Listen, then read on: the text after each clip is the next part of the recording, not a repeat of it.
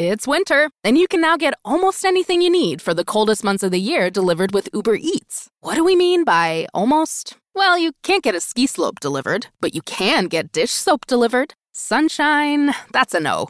But a bottle of wine, that's a yes. A snow angel, sorry, no. But angel hair pasta, Uber Eats can definitely get you that. Get almost anything delivered with Uber Eats. Order now. Alcohol and select markets. Product availability may vary by region. See app for details. This is the Royal Blue Podcast from the Liverpool Echo, giving you the inside track on all the big talking points from Goodison Park. Hello everybody, welcome to the Royal Blue Podcast. My name is Joe Thomas. I am the Echo's Everton FC correspondent. Alongside me here in the Echo offices in Liverpool City Centre, got my colleague Matt Jones, and we've got regular contributor Gav Buckland as well, live from his home or his medical centre as his voice is about to go before head of Goodison. Well, I'm going to jump straight into it because we've done a lot of preamble earlier on in this week. I've just got back from Finch Farm. I've had my date with Sean Dyche. We have an idea of what the team news is going to be now going into this weekend. So just to recap for anybody that hasn't heard so far, Dominic Calvert-Lewin is out. Ben Godfrey is out. Nathan Patterson is out. Amadou Onana, contrary to some reports, according to Sean Dyche today, is fit. Vitaly Mykolenko looks like, as he looked like at the back end of last week, touch and go. He's going to train tomorrow. They're going to stick to his drills. And then the last one, which probably doesn't come into a lot of people's thinkings, but Andros Townsend, obviously we know he played for the under-21s recently. We know he's been getting better and stronger. It doesn't really look as though he's going to play much of a part on Sunday. So bearing in mind all that team news, bearing in mind that we now have some degree of the parameters within which Dyche is working with this weekend, Matt Jones, what's your starting lineup? Oh wow, that's a hard question. I think from what he said about Mykolenko, you get the sense that he's just going to try and get him on the pitch, isn't he? One way or another, because as much as I think McNeil actually played well as a left-back at Wolves, it took a lot from our attack and play, didn't it, in terms of being able to transition. So I think you get Mykolenko on the pitch. I mean, if you get Mykolenko on the pitch, you can play a back four, because I don't really think he's a wing-back. He's definitely more of a full-back. And then I think you just try and get as close as you possibly can to that formula that works so well against Brighton. I know it's going to be a different game, and I know there's going to be more of an onus on Everton to be on the front foot, given what's at stake. They played against Brighton with Garner and Trezeguet, Decore just in front, Iwobi, McNeil wide. You can play the two centre-backs that played in that game as well. You can play the left-back that played in that game as well, the goalkeeper that played in that game as well. But obviously there's massive voids at right back and up front, isn't there? But I would try and maintain that structure and that team and keep 9 of those 11 cogs in place. Right back, I think the only option for me is Mason Holgate, who has got his flaws clearly and did not play well there against Crystal Palace. But then again, we also had Michael Keane played there for a spell against Wolves, which was, a little bit terrifying at times, although he obviously did well for the goal in the end. So I'll go Holgate at right back and Gray up front. So I'll go the back 4-4-1-1 if you like. Gray up front, Holgate at right back. I think are the two big calls for me. Really is a case, I think, that Mykolenko holds the key to a lot of this, really, because I think he's the only route to Dyche being able to play a back four. Yeah. And I think what we've seen so far from these Dyche sides is they look far better when he can stick to that clarity of approach, remain consistent with that 4-5-1 formation. If he hasn't got Mykolenko, I don't think he can do that, because then your option is maybe Dwight McNeil at left back, or it's Mason Holgate back at left back, and then someone like Connor Cody, Michael Keane at right back. Yeah, what would you do if Mykolenko's not fit? How long he got? I think like how many answers do you have?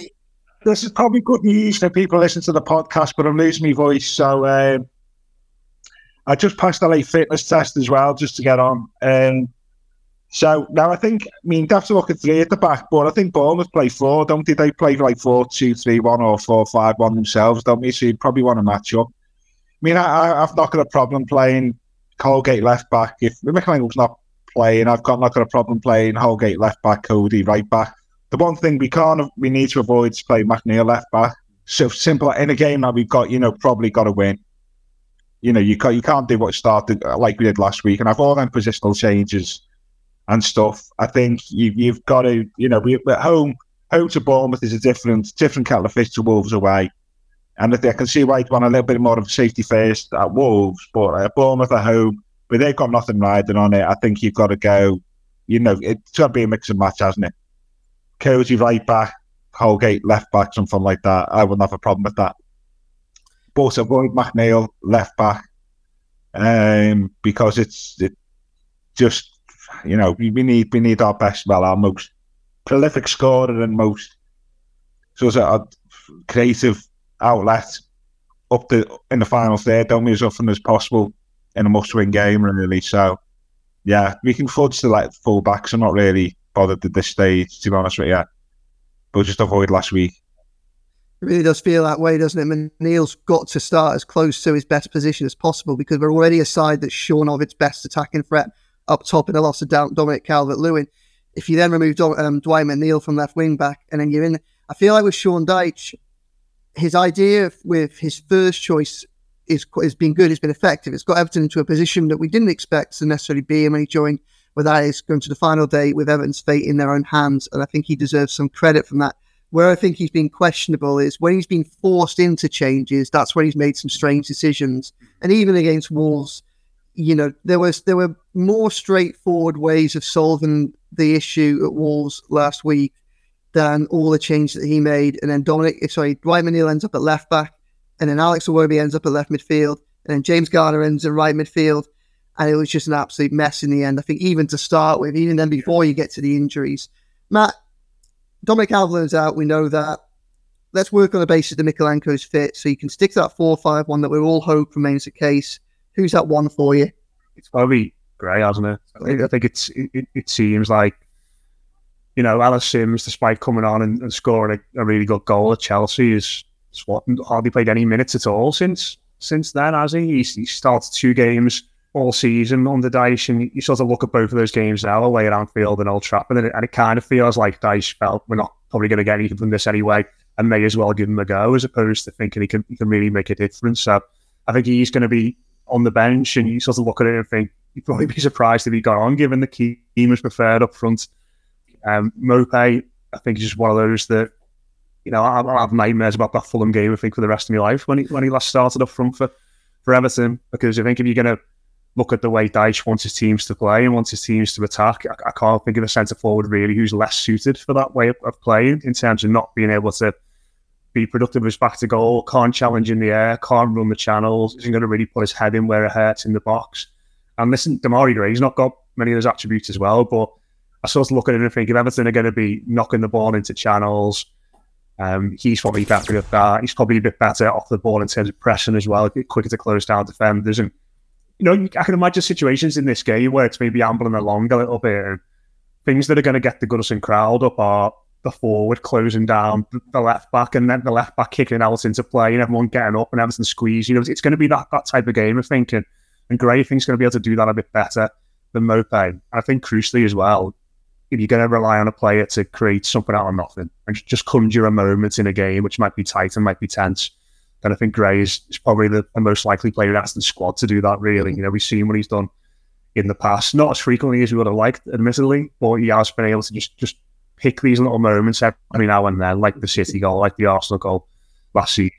I think it's got to be him for me, with Doucouré sort of supporting and offering that physical presence. Even I think for that second half at Wolves, Everton really didn't look like scoring for the vast majority of that second half. Well, pretty much all of it. The one element of threat that did remain, that was consistent, it was just that metronomic. Demarai Gray picks the ball up on the left flank, steps inside, tries to rifle away. And we've seen it work against Bournemouth earlier on the season. We've seen it work at Manchester City as well. And, he didn't really test the keeper, Daniel Bentley, last week. I mean, what he did get was 2 corners from him. Bentley fluffed one save, put out for a corner, then the other one, I think, hit someone's head and went behind. And then next thing you know, one thing we do know is Everton a little bit better, certainly when Yerry Mina's on the pitch, attacking those set pieces. I think that's a weakness that Bournemouth have got as well, which is something that, if Everton's attacking strategy comes down to trying to get Dwight McNeil to shoot from long range so they can earn corners, then that probably tells us a lot about why Everton are in the mess that they're currently in. But that's probably for next week rather than this week, I think. Gav, if they can get the free in midfield, it probably comes, and everyone's fit, as was suggested within that element of the team, probably comes down to Amadou Onana versus James Garner to play alongside Abdoulaye Doucouré and Idrissa Gueye. Who's winning that battle for yourself? James Garner, who I think is he does at the guess at the moment, is our best midfielder. Let's jump into Peppa's world of play. Look for spring flowers, hunt for muddy puddles, and bravely explore exciting places with Peppa playsets. Peppa Pig, inspiring kid confidence. Okay, if we're going to recreate this old pic of us that Mom posted, we've got to get the outfits right. Well, for some reason, I can't find gauchos with a matching shrug anywhere. Let me try on my Samsung Galaxy S24 Ultra. I just use the S Pen to circle the outfit in the post, and bam, 5 sites to buy it from right here. Shut up! How did you... You shut it. Mom's coming. Cute outfit. Get me one. Circle it, find it. With the new Galaxy S24 Ultra and Circle the Search with Google. Upgrade now at Samsung.com. Internet connection required. Results may vary based on visuals. To be honest with you, and that goes back to last week, doesn't it, really? The folly of playing McNeil. And I know you've spoken about it this week, Joe, on your several podcast appearances elsewhere. But, the thing he was wasted last week, and the fact he put in a good performance-wise, right, and sort of blaming the fullback area is testimony to what a good player he is. And we can criticise our recruitment strategy over the last few years, but I think Garner's a really good player. And I see his future. I think he could be a future 6 for us, never mind the 8. I think he can do a job as a 6. And I'd say, actually, for sort of your first names on the team sheet, for me, he's one of them at the moment. And all day long, Rick Garner, Gueye. I mean, well, it's more Garner, Gueye or Onana, really, not Garner, if you know what I mean. But he's going on about Onana's fitness as well. Don't think he was fit last week totally. But I think the type of game on Sunday, I think you might need Garner Gueye's experience as well, mightn't you? A little bit. Quite possibly. He's got no voice, a questionable internet reception, but he can still get the barbs in. No. I think definitely. Garner, Gueye, and Garner for me, midfield. I think with Garner, like the comparison between Garner and Onana is really interesting because with Onana, it feels like if he played in this game, which is a huge game in an atmosphere which is going to be so lively, like you could get a performance like he put in against Arsenal. Like he feels like that character sometimes that will rise to it and will just, he will be in, all the players in our squad. I think he's probably one of the few that you'd say could thrive in this kind of atmosphere. But I also think he's probably as likely to do something mad and get sent off or get an early booking that would also be, put him on the back foot. So it feels like with him, if you're going to throw him at the weekend, you could get an 9, you could get an Arsenal, or you could get a 4, and you could get a Wolves last week where he should have just dragged Adama Traoré down and he didn't look completely on it. Whereas I think with Garner, I think two things. I think in terms of temperament, he feels like someone who's going to be a bit more level-headed in that environment. And I think in a game which is going to be mad and frenetic, he's just a bit better on the ball. And it feels like if you want someone to just keep the ball, make a smart decision in midfield at a time in the game when, the crowd's a bit anxious, maybe they've heard something, with other teams scored and it's getting a bit edgy. I think James Garner is just going to let the team breathe and take a step back a little bit and not get caught up. Whereas in Onana, you can see him when you're rallying the crowd up, diving into tackles, that sort of thing, which can be good, but he is still a young player. He has shown little moments of naivety, I think, in the last few weeks. So I think I agree with Gal. I think Onana would be a gamble and a bold choice, but I think James Garner is the safe choice. And I think Sean Dyche is a manager who will make the safe choice. I think what you say there speaks to Amadou Onana's immaturity, doesn't it, at the minute? And that's not a criticism. He's such a young player and he's coming in to play in such a high standard. He's still got to learn his trade. And I think one of the shames of the way in which this season has unfolded for Everton is because they've been under pressure for every minute of every single game, there just hasn't been the opportunity for maybe some of the landmark younger figures like Garner, like Onana, to kind of gain experience in a pressure-free environment and make mistakes where it doesn't matter if the consequences aren't quite as severe. Then also bringing some of the even younger players through as well. But I also think as well with Amadou Onana at this stage in his career, and I think some of his best performances for Everton this season have been when the game has come to him, has been when the other team are willing to attack, especially through the middle, and he can be that disruptive force. He's very good at getting those interceptions, putting those last-ditch tackles in, winning the ball 30 yards from Pickford's goal, and then potentially springing attack. And I think what I found with Onana is the frustrating thing is he hasn't quite got to the point where it's once he gets the ball, that's where his difficulty starts. That's where his game needs to improve. There's been a few games. I remember thinking this the first half an hour against Newcastle. I remember thinking this against Tottenham as well, where he was very good at those defensive attributes. And he was so good that quite often he ends up with a ball with half a yard, 30 yards from his own goal. But then he'll take a few strides forward, but he'll go down a rabbit hole, or he'll pick the wrong pass or something like that. And I think in this game, because it's the end of the season and because you've got no idea how Bournemouth are going to approach it, but you'd be very surprised if they're going to go out all out attack. You'd be very surprised if Bournemouth are going to put great story coming on to Everton. So therefore, what will probably happen is the midfield will probably have a little bit more time, a little bit more space on the ball, a little bit more composure will be necessary because they'll have the time to think about what they're doing. I think in that case, from what we've seen so far, and certainly because the form that he's in, because probably alongside McNeil and Pickford, he's probably in the top 3 most informed players. Maybe Yeremina could have an argument to be in there as well. Just feels like Garner's a safe bet there, doesn't it? I think. And then I think Onana would be good to bring off the bench. Yeah. Well. Like, if you need a goal late on and you just need to like crash the box with like loads of big lads, and we're going to do what we did against Wolves, where you're just hoping for a header and a knockdown and something to break for. Someone of his physicality and presence coming on against a potentially tired team, like it could be a nice little option for us there later. And Onana's clearly going to be a big talent, isn't he? The question with Onana, really, and obviously part of this first element of this discussion will be solved on the final whistle on Sunday, will be where he makes the next stage of his development. Obviously, if Everton stay up, then the need to sell him becomes far less, and may well be that we get to see those strides at Goodison Park next season, because I know after that Arsenal game, he was the talk of that Arsenal dressing room. There were star names in there, obviously, at that point on their way to hoping that they were going to win the Premiership, and he was the topic of conversation because of how well he had played and how much difficulty they had facing him. We'll stick just to Sean Dyche for one last second, because I know, Matt, you were following the press conference. Last night, there was a story that broke in one of the national newspapers. It looked, if we're being perfectly honest, I don't want to disparage other journalists or anything like that, but it looked questionable as soon as you read it. The idea that Everton at this stage were sounding out other managers already looking towards a replacement for Sean Dyche.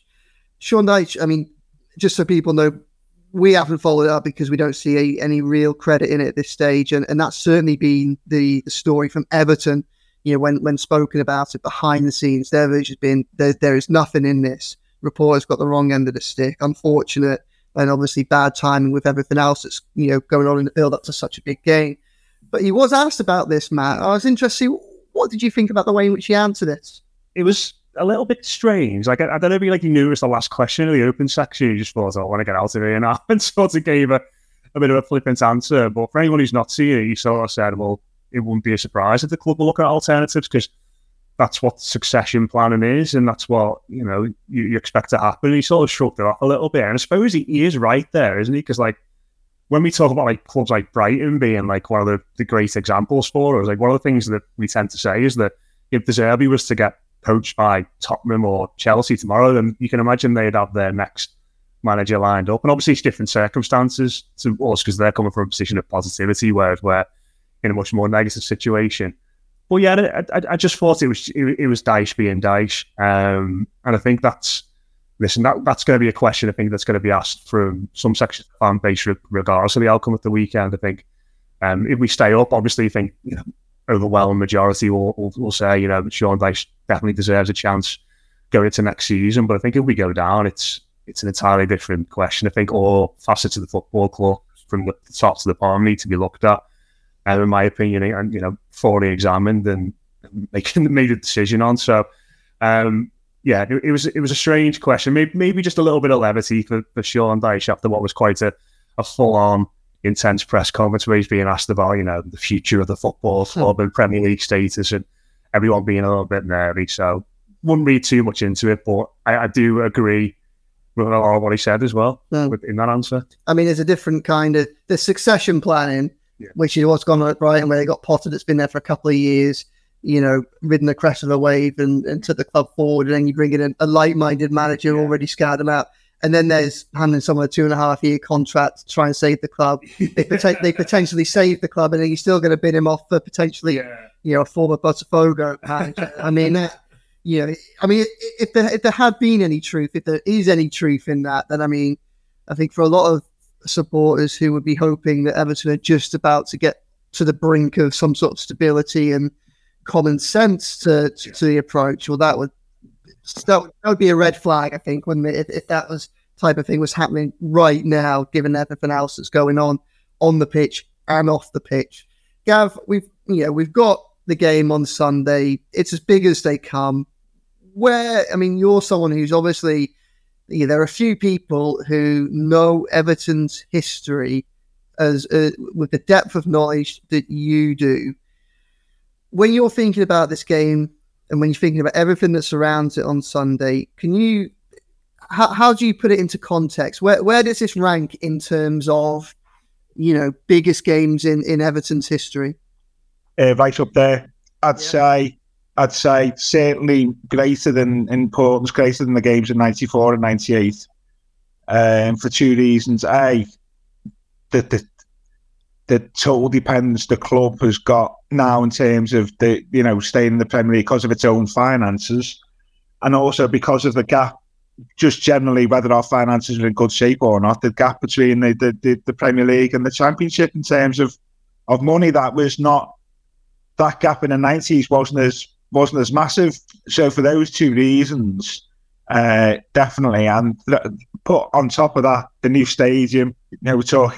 Been talking earlier on the week, haven't we, about future investments and all this. There's an argument to say that in terms of shaping the future, one game in terms of shaping the future of the club, then there's been no more important one than this in Everton's history, to be honest with you. And there's games where you've won trophies and stuff and finals, and I get that, and important league games, but they're just in the moment things, aren't they? You win a trophy, it's fun about you playing next season. But in terms of shaping the future of the club, it's the most important, certainly in my lifetime. And I can't think of anything before the 1960s when the wealth in the game wasn't there. And you got relegated, okay, but it's part of the ebbs and flows of football. It's massive.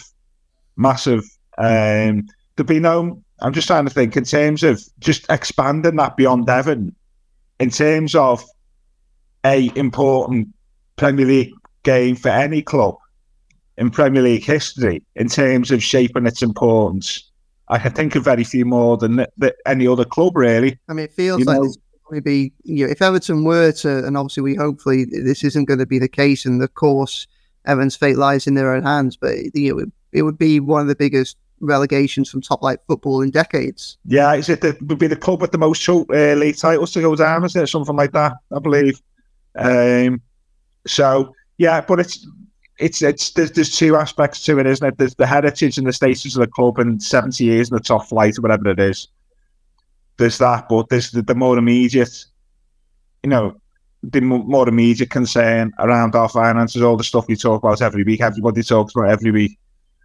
That's the more damaging issue, isn't it, really?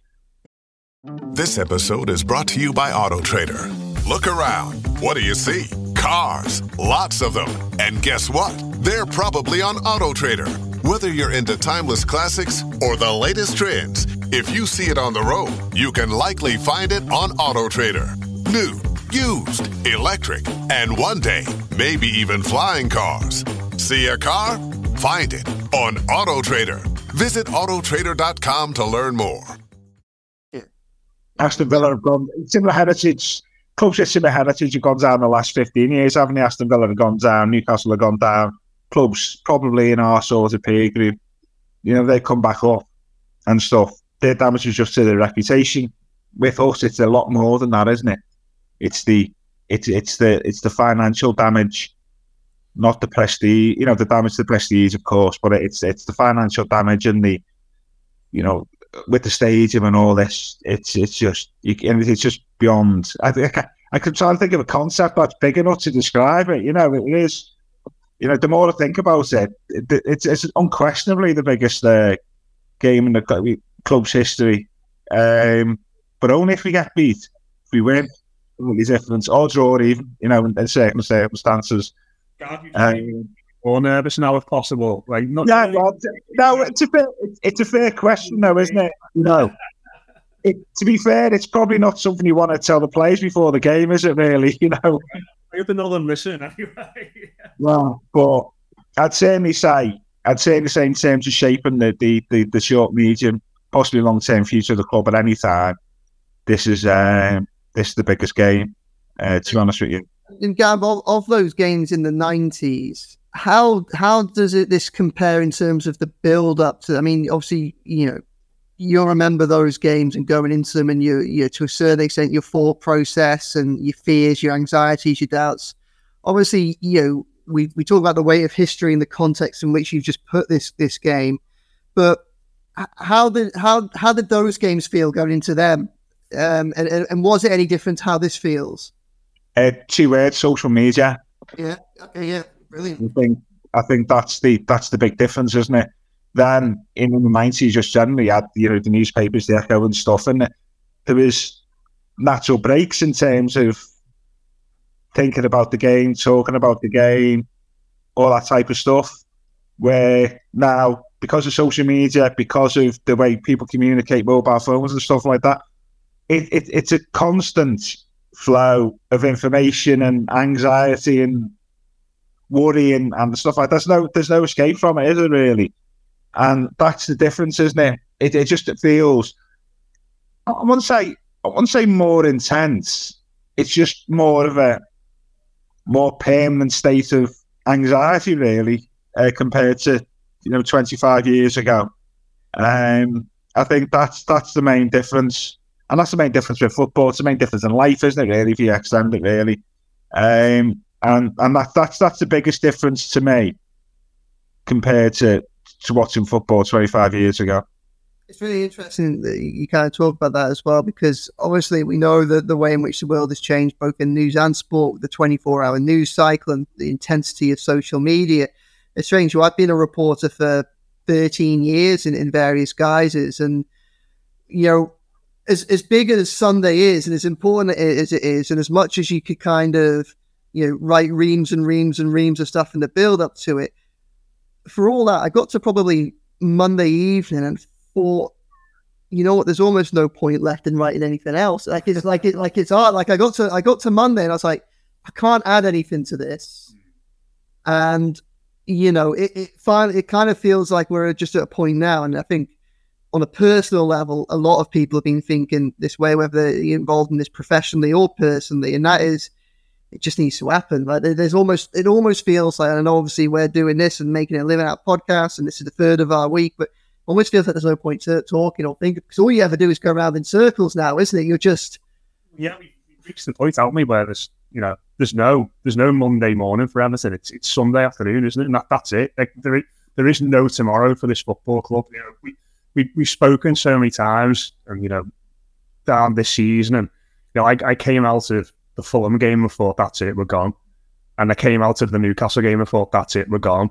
But, like, there's always that little bit in the back of your mind which thought, well, maybe they can go to Brighton and get something, you know, maybe they can go and beat Leicester, maybe they can get something against Wolves. You know, we've got Bournemouth on the last day, and you kick that metaphorical can down the road a little bit in your mind, and now we kicked it down the road so much that we're facing a brick wall, and that's it. There is nowhere else to go with it now. Like, Everton have got to win a football match on Sunday. You know, we've moved forward so much throughout the season. We've talked about all these permutations. We've looked at other teams' fixtures. We all nearly passed out when Timothy Castagne hit that shot on Monday night. And, you know, we've all been through the ringer, and we've done all the additions. But now we're here. We've reached the point of no return. We've reached the point where there is no tomorrow for this football club, because we can't think about it. You know, like Gav said there, he's outlined all the potential permutations. It does not bear thinking about. It's a horrendous situation, and it's not because we're sitting here going, "Oh, Everton have won 9 league titles. We're too good for the Championship." We're not. We're not. If you're run as badly as Everton are, and you get relegated, you absolutely deserve it. That's not what's beyond this. It's disputable here. It's what would happen to the club in terms of the finances if we went down. What would happen? Just from like an emotional point of view of like being at Goodison Park for the last season of the Championship, and not like. It's not embarrassing. It's quite sad, wasn't it? For the all the years of history and all the things that Everton have done at that stadium. If the last year at that ground was to be playing second tier football, it'd be a really sad end to this great footballing institution. And that's why you're right, Joe. Sort of feels we reached the point of, well, you just got to go and do it now. Like, you go and win a football match and secure your place in the Premier League, and that's easy said than done. Honestly, for a side that's only won 7 times in the league this year, but it's a straightforward equation now, and it's up to those players and the managers to go and deliver on it. It's really interesting. Sorry, Joe, can I just add something to Matt said there? I was talking about this yesterday around being too big to go down. This concept of we're too big and stuff like this is in the, Deloitte have that top 20 list of the richest clubs in the world, and there's 10 English clubs in it. So once you take off the big 6, the 4 remaining clubs in order of wealth are West Ham, Leicester, Leeds and Everton. And 3 of those teams could get relegated on Sunday. Well, obviously, 3 of those teams got a possibility of getting relegated on Sunday. And one's only survived 2 games from the end of the season. Wow. And that tells you everything, doesn't it, really, around whether you're too big. Well, there's clubs bigger than us in the Wealth League who could go down with us, and that's the thing. We're not too big to go down, and it raises questions about the future, about other bits, about the gap between us and so-called smaller clubs is not that great. So if you're not in the big 6, the possibility is in future you will be in a relegation fight because you've not got enough wealth to separate you from your competitors. And I think that's something to discuss in the summer about the future. But it just struck me yesterday when I was talking about it. There's clubs in our own league who are wealthier than us, in theory, who could go down ahead of us this season. And so therefore, we're not big enough, that thing that we're not, we shouldn't be going down because we're too big. It's just not true, is it? No, I think one of the conversations that we'll probably be having next week, regardless of what happened, is, and we had it, of course, after the back end of last season as well, was the way in which Everton, certainly over recent years, have perhaps squandered the advantage that they might have had over other clubs, particularly all those ones outside the so-called Big 6 that have stayed up comfortably at Everton's expense, whether Everton go down or not, but have comfortably finished high, including Bournemouth this season. Yeah, I just and I think there's a story there, and I think it is. If you're not in the Big 6 but are quite big, you can fly too close to the sun, can't you, sometimes financially? And I think that's certainly impacted at least 2, possibly 3 out of those 4 clubs. And it's just an interesting thing, isn't it? Why is that group nearly all the 3 out of the 4 could have gone down this season? 2 of them definitely will. It feels to me like this is the season in the Premier League where, like, the clubs that have been well run are getting what they deserve. And, like, the clubs that have been complacent and poorly run are getting what they deserve as well. Like, you look at Everton and Leeds and, like, the slapdash nature of, like, the recruitment and the way in which they change managers and directors of football, and the owners not really seem to have a grip on what's going on. Like, it's, Everton and Leeds are sort of getting what they deserve and where they are, in the sense where you look at teams like Brighton and Brentford who've sort of, come up in recent years and have got a body of really solid foundations there in terms of good work, good recruitment, getting the right manager in. Like, they're getting what they deserve by the fact that they're up in the top echelons of the Premier League and we're down where we are. And it just sort of feels like, I'm not saying Everton would deserve to get relegated necessarily, but they've done a lot of bad things which have put them in this position. And it's vital whatever happens on Sunday that Monday morning, that starts to turn around for the better. Otherwise, we're going to be in the exact same position again. Well, that's it. I think we'll go straight, whatever happens, Everton will go straight from one of the biggest games in their history to possibly the biggest summer in the club's history. Because obviously, if the worst was to happen and Everton were to go down, then everything needs to be in place for Everton to get back up as quickly as possible. Because, if you go down, you come straight back up, you can mitigate a lot the damage. But once you sound there for more than a season, that's it. Then you become really trapped and really bogged down, especially where you bear in mind what Gav's just said. Obviously, a lot of people from the outside looking in and will be saying, well, Everton will go down, but their riches will mean that they'll be in pole position to go up. Well, you add in the fact that one of Leicester and Leeds, who have comparable financial status, will also be in there. Well, there's another rival there immediately, and obviously Southampton will have gone there, have had a little bit more time to prepare for it. And there are clubs down there in the Championship, albeit among the few, but who are some of whom have relatively decent wealth, and some of whom are more of the Brighton and the Brentford mould. Obviously, we look at Luton. It's the second time that they've reached the playoffs this season. Clubs that have just started to get it right and know the terrain, know the territory now to succeed in that. The legends are true. Overwhelming power. The sauce of destiny. Yes! The most legendary sauce has arrived as McDonald's transforms into the anime world of WickDonald's. The greatest flavors unite in all new savory chili McDonald's sauce to make your 10-piece Wick Nuggets, fries, and Sprite ultra-powerful. Unlock manga comics with every meal and sit down for a new anime short every week only at WickDonald's. Ba-da-ba-ba-ba, go! At participating McDonald's for a limited time while supplies last.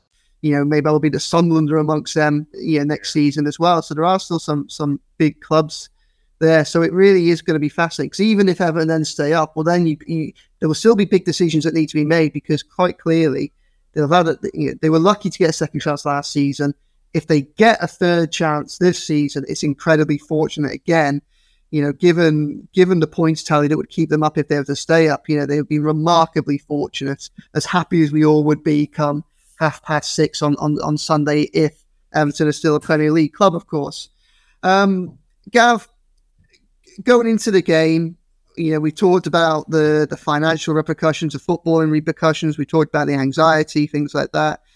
Slightly more lighthearted, albeit within the context of gloom, because everybody wishes that we weren't in this situation. Do you have any traditions? Are you going to be doing anything? Are you going to be doing anything on Sunday that you perhaps did ahead of the Palace game last year? You did for those two games in the 90s. Are you? That's a good question. I don't know. You know what? I think I'll give us the best chance of survival. Best Valentina star who celebrated, I think, winning the title by clear Soutner's fence. I may paint the decking outside our house on Sunday morning just to get that winning feeling, I think. But now, you know what? I don't really have a pre-match ritual, to be honest with you. Not really for me, but I was just thinking about that before. I've got to watch. It's a terrible kick-off time, isn't it? 4:30 on Sunday. It's a bank holiday Sunday.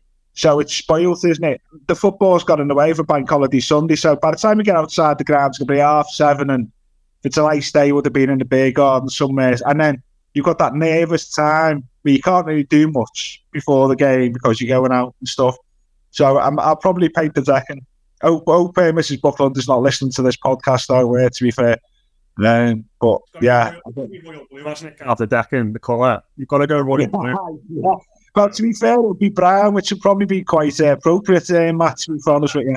So yeah, definitely, that's my job. I'll be painting the deck on Sunday morning. Matt, you getting a Ron Seal else?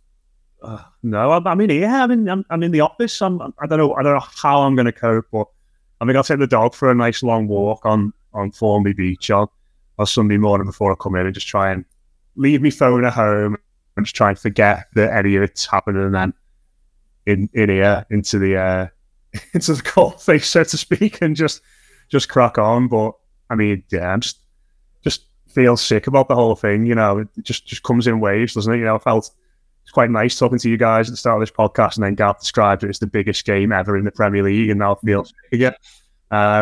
So yeah, it's going to be grim, but I'm sure everybody will be there for each other in that ground on Sunday. I'm sure they'll be there for the players.